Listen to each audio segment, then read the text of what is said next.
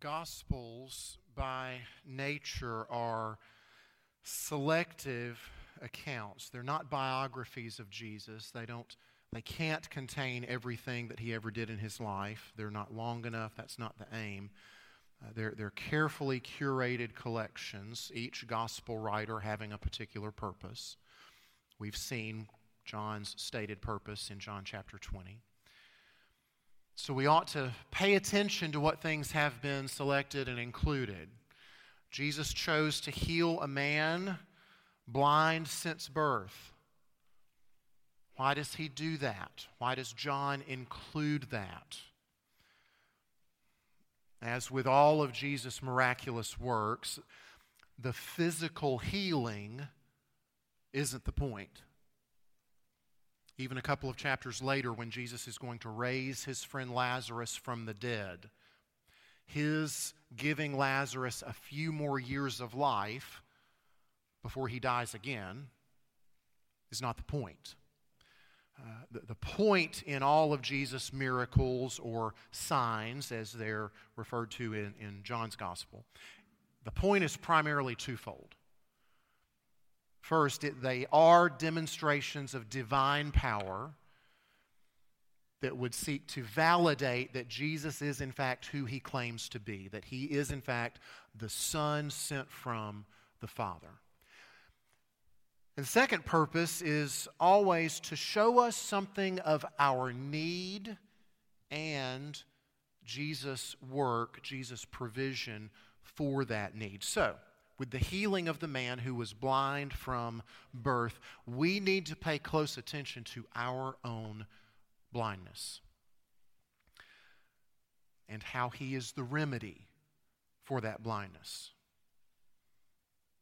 Now, while we were not born without physical sight, I don't think any of us here this morning, we have all been born spiritually blind. We lacked or lack the ability to perceive, to sense, to ascertain the realities of our spiritual condition. We can't see our need, much less the provision for that need offered in the gospel of our Lord Jesus Christ. But here's the funny thing about spiritual blindness. It really isn't funny. We are all blind to our spiritual blindness. For someone who's physically blind, it takes zero convincing. Zero argument. You don't have to write apologetic books on how to convince a blind person that they're blind. If you're physically blind, you know it. It would be silly to deny it. But for all of us in our spiritual blindness, we don't even recognize it until God is already in the process of healing it. If we can see that we have been blind all this time, that means that he's already giving us sight. To see both the blindness and the sight that's offered through the gospel of Jesus Christ. So we continue this morning with the man born blind in John chapter 9. With the Pharisees' second interrogation of this man, we're going to see the stark contrast of the Pharisees' continued blindness and the man's newfound sight. I want to ask you to stand if you're able for the reading of God's Word. John chapter 9, verses 24 through 34. So for the second time they called the man who had been blind and said to him, "Give glory to God. We know that this man is a sinner." He answered, "Whether he is a sinner, I do not know. One thing I do know, that though I was blind, now I see." They said to him, "What did he do to you? How did he open your eyes?" He answered them, "I have told you already, and you would not listen. Why do you want to hear it again? Do you also want to become his disciples?" And they reviled him, saying, "You are his disciple, but we are disciples of Moses. We know that God has spoken to Moses, but as for this man, we do not know where he comes from." The man answered, "Why, this is an amazing thing. You do not know where he comes from, and yet he opened my eyes. We know that God does not listen to sinners. But if anyone is a worshiper of God and does his will, God listens to him. Never since the world began has it been heard that anyone opened the eyes of a man born blind. If this man were not from God, he could do nothing.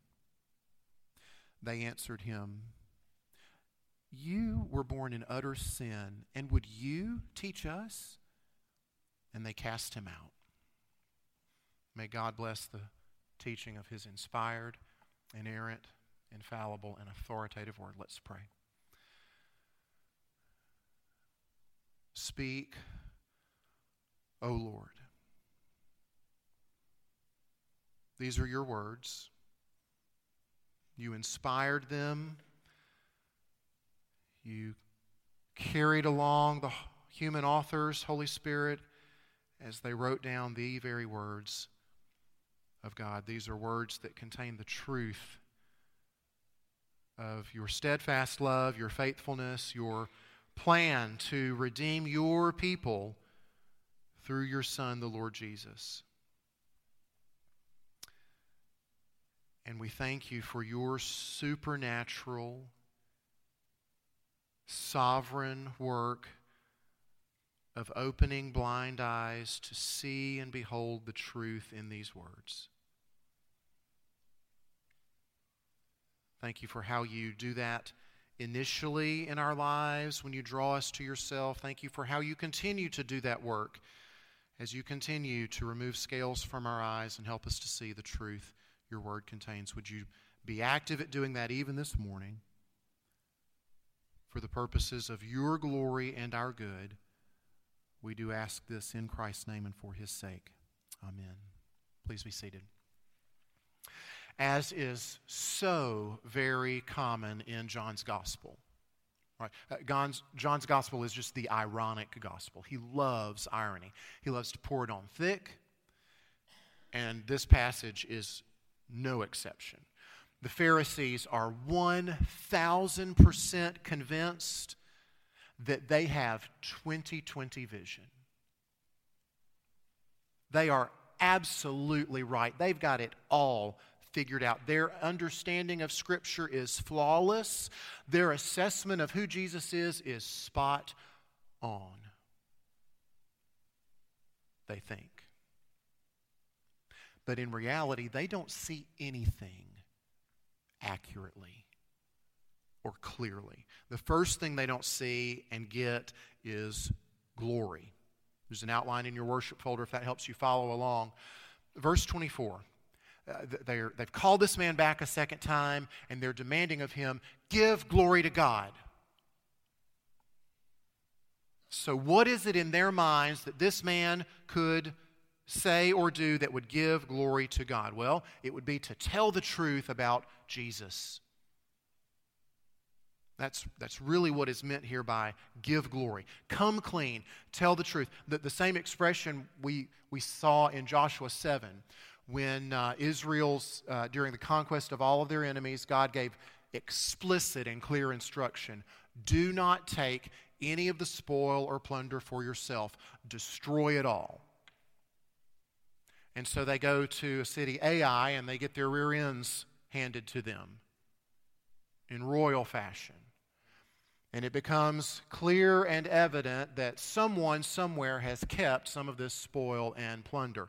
And through an interesting process of events, it becomes apparent that that certain someone is Achan. And when Joshua confronts Achan, he says, give glory to the Lord God. Come clean. Tell the truth. Tell us what you have done. And that's what the Pharisees are doing this day with the man born blind. Come clean. Tell us, agree with us that Jesus is a sinner. That will give glory to God in their eyes, namely because it will preserve their own glory. It will preserve their own status and position, which we talked about last week. They think they see clearly. We know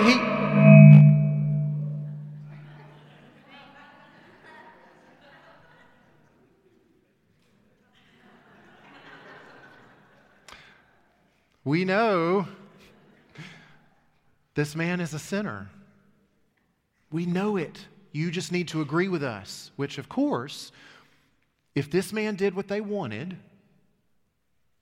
it would be the opposite of giving glory to God. It'd be taking away glory from the Son of God. And of course, this man with recently created, it's not even restored sight, recently created sight, he's not about to do that because he, unlike the Pharisees, can see clearly. He definitely will not rob Jesus of glory, but he will be the epitome of giving glory to God by what he says in verse 25. I don't know anything about whether he's a sinner, but here's something I do know. I was blind. I've been blind my whole life. Now I can see. I do need to come clean. I do need to give glory about something. Jesus has radically transformed my life. That gives such glory to God. When we're able to clearly see our former blindness and our need and to recognize that there was a point when I had it all wrong. There was a point in my life when I thought that my way was the best way.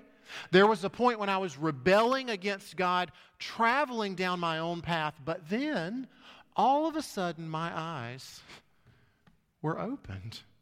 And I saw that rebellion and that sin was leading to destruction. And I was rescued. I was saved from certain ruin. And so my question for all of us is this morning, do we give glory to God like that? Do we come clean like that on a regular basis with those around us? Giving an honest confession of who we used to be, of what we used to do, of what condition that left us in, and of what Jesus has done for us.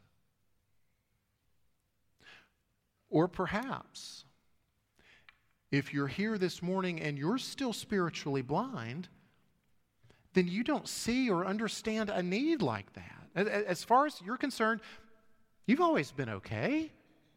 I don't understand this blindness that you're talking about.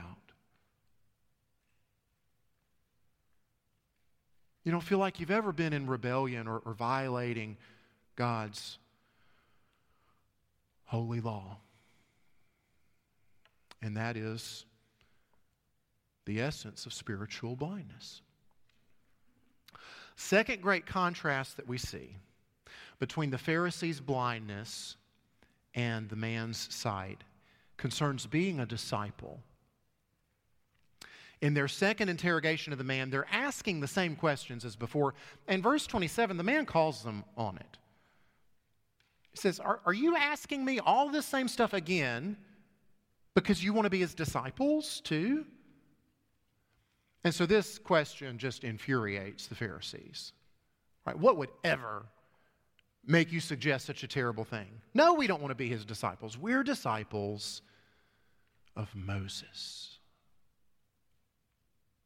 Now, oftentimes in sermon preparation, I find halfway through, 2/3 of the way through, 3/4 of the way through, that I've been barking up the wrong tree.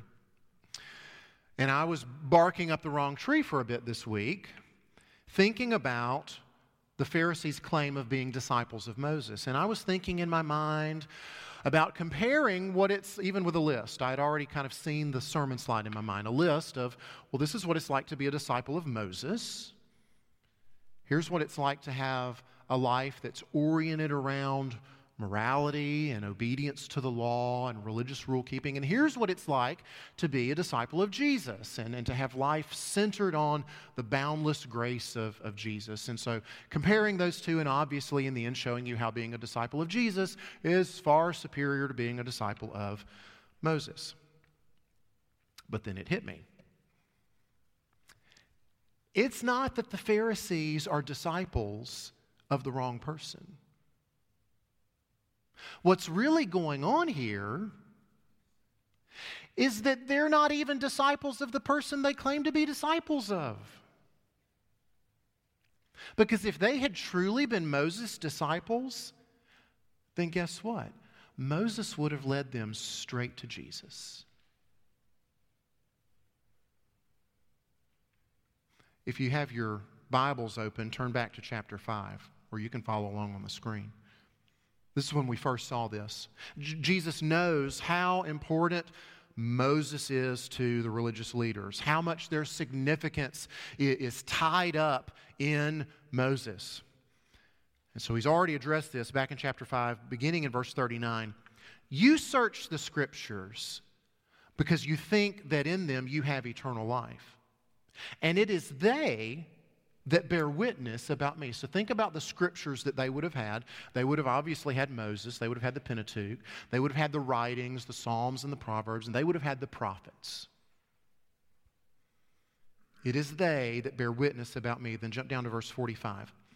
Do not think that I will accuse you to the Father. There is one who accuses you, Moses, on whom you have set your hope. For if you believed Moses, you would believe me, for he wrote of me. But if you do not believe his writings, how will you believe my words? If you want to claim to be disciples of Moses, fine.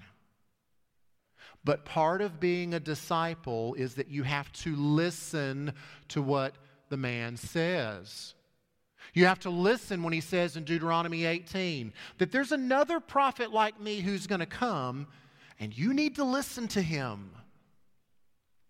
You need to listen to Moses when he says in Deuteronomy 10 that the real issue isn't your adherence to the law, it's that you need your heart circumcised. You need to be changed on the inside. The Pharisees claim back in chapter 9 and verse 29 that we know God has spoken to Moses. Surely in view here is Mount Sinai and the giving of the law. We know that God has spoken to Moses. We remember very clearly. There was thunder and lightning and the whole mountain was surrounded by smoke. It was a pretty unforgettable scene. It's etched in their memories. It's passed down from generation to generation, just as the law itself was passed down. But what didn't get passed down was Moses' own understanding.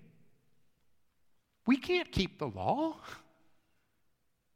We can't keep God's law perfectly. Something else has to be done. Something has to be done to our hearts in order to keep it. We need to be looking for the help that God will one day send.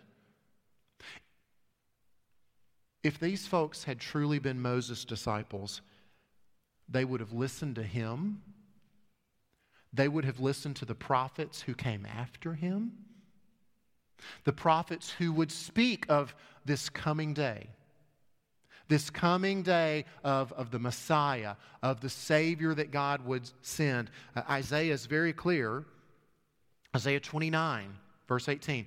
In that day, the deaf shall hear the words of a book, and out of their gloom and darkness, the eyes of the blind shall see. That's interesting. Later on, Isaiah 35. Say to those who have an anxious heart, be strong, fear not. Behold, your God will come with vengeance, with the recompense of God. He will come and save you. Then the eyes of the blind shall be opened. The ears of the deaf unstopped. The lame man leaps like a deer. Tongue of the mute sing for joy. It's telling about some of the things that Messiah is going to do when he arrives. Isaiah 42, last one. I am the Lord. I've called you in righteousness. I will take you by the hand and keep you. I will give you as a covenant for the people, a light for the nations, to open the eyes that are blind, to bring out the prisoners from the dungeon. They'd been told what to expect. When Jesus bursts on the scene and starts doing these very things, one might think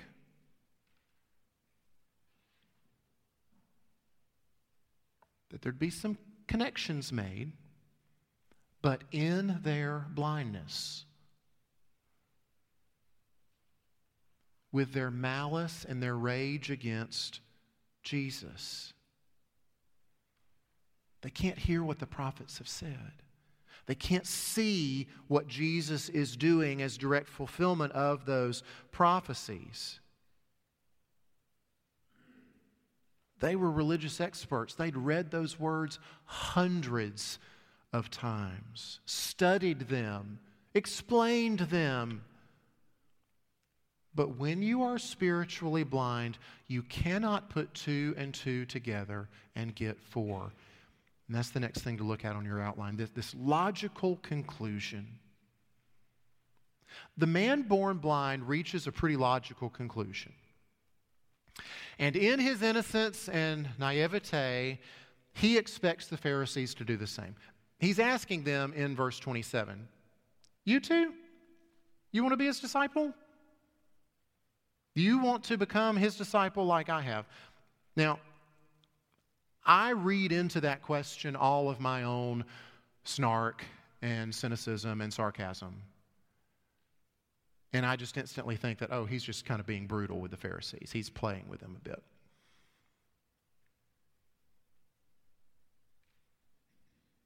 But I think it really is a genuine question on his part. Because it makes so much sense to him. Right? He has put 2 and 2 together.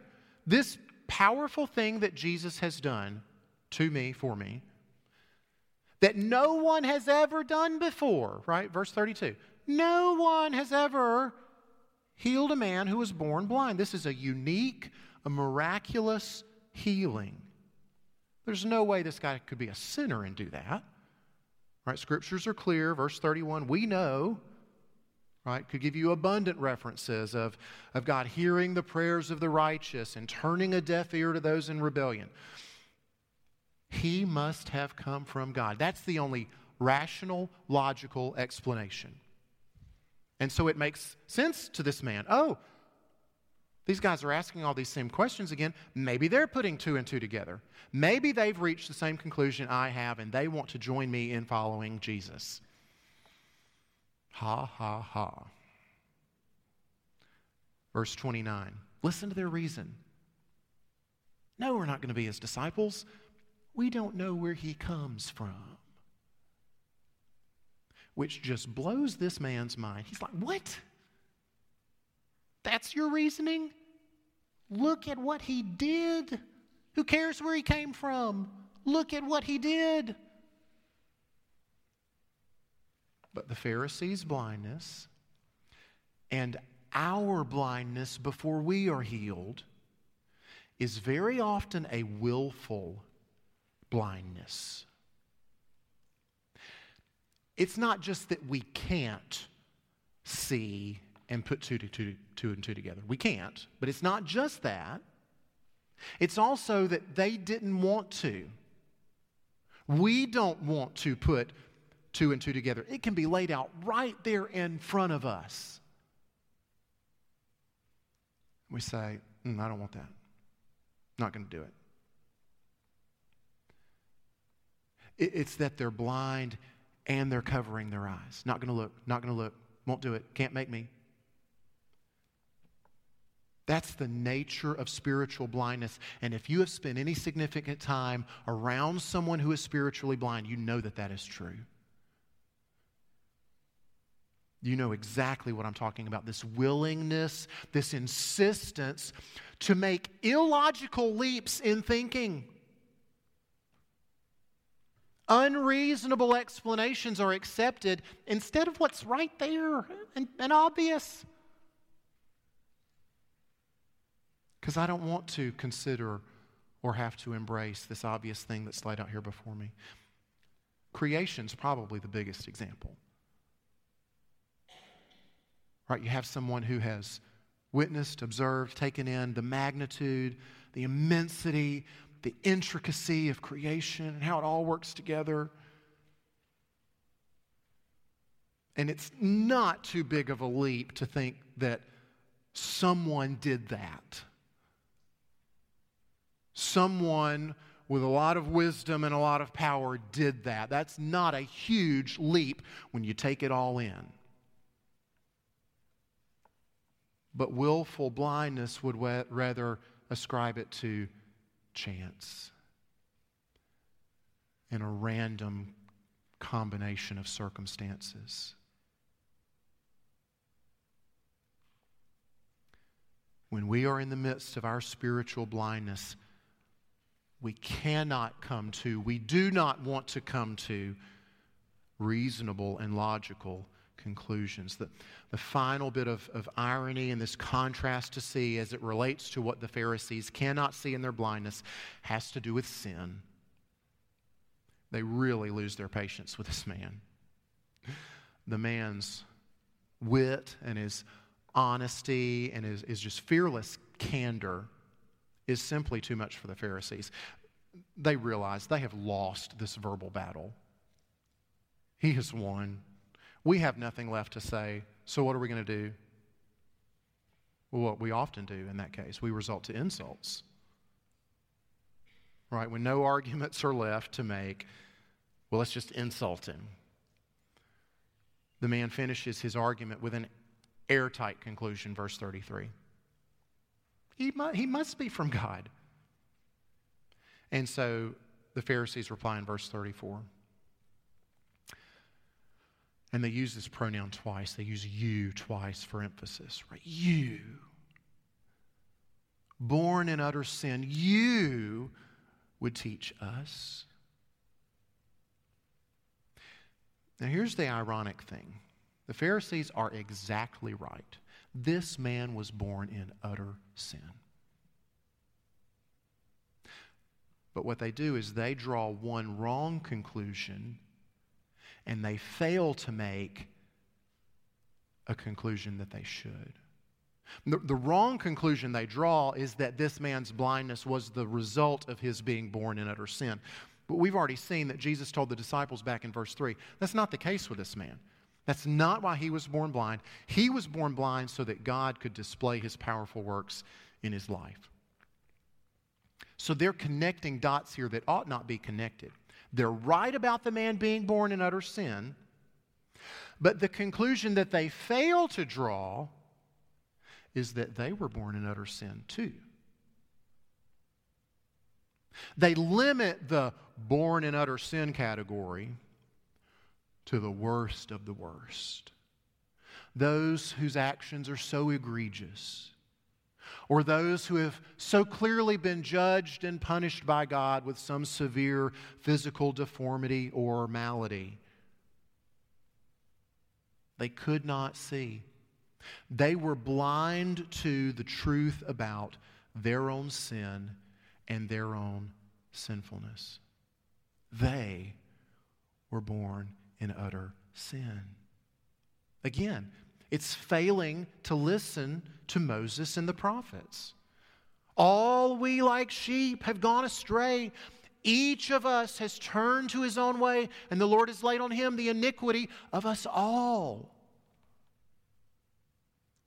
But we must be healed of our blindness before any of us will see that. Before any of us will ever see the truth about our sin and the glorious truth about the provision for that sin in the glorious gospel of Jesus. And once our eyes are opened so that we can see, we then see that all of this beauty mixed with all of this irony comes to a culmination here at the table. Think about these things in your outline. Glory. That Jesus would be most glorified in his humiliation. That he would be most glorified as he's stripped and beaten and murdered.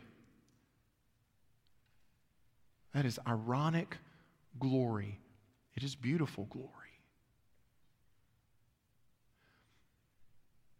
Disciples, that we would first be Moses' disciples, being crushed under an unbearable burden of the law, being brought to the point that we realize, I I can't do this.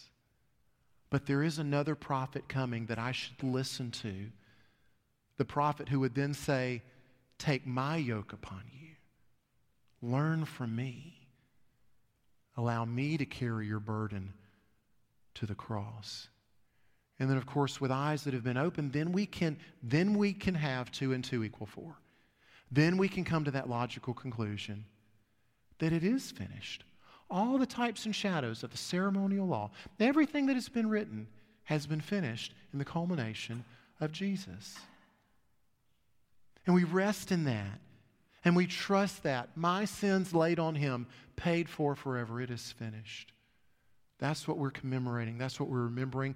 That's what we're continuing to be changed and transformed by. That powerful grace here in this moment. Let's pray.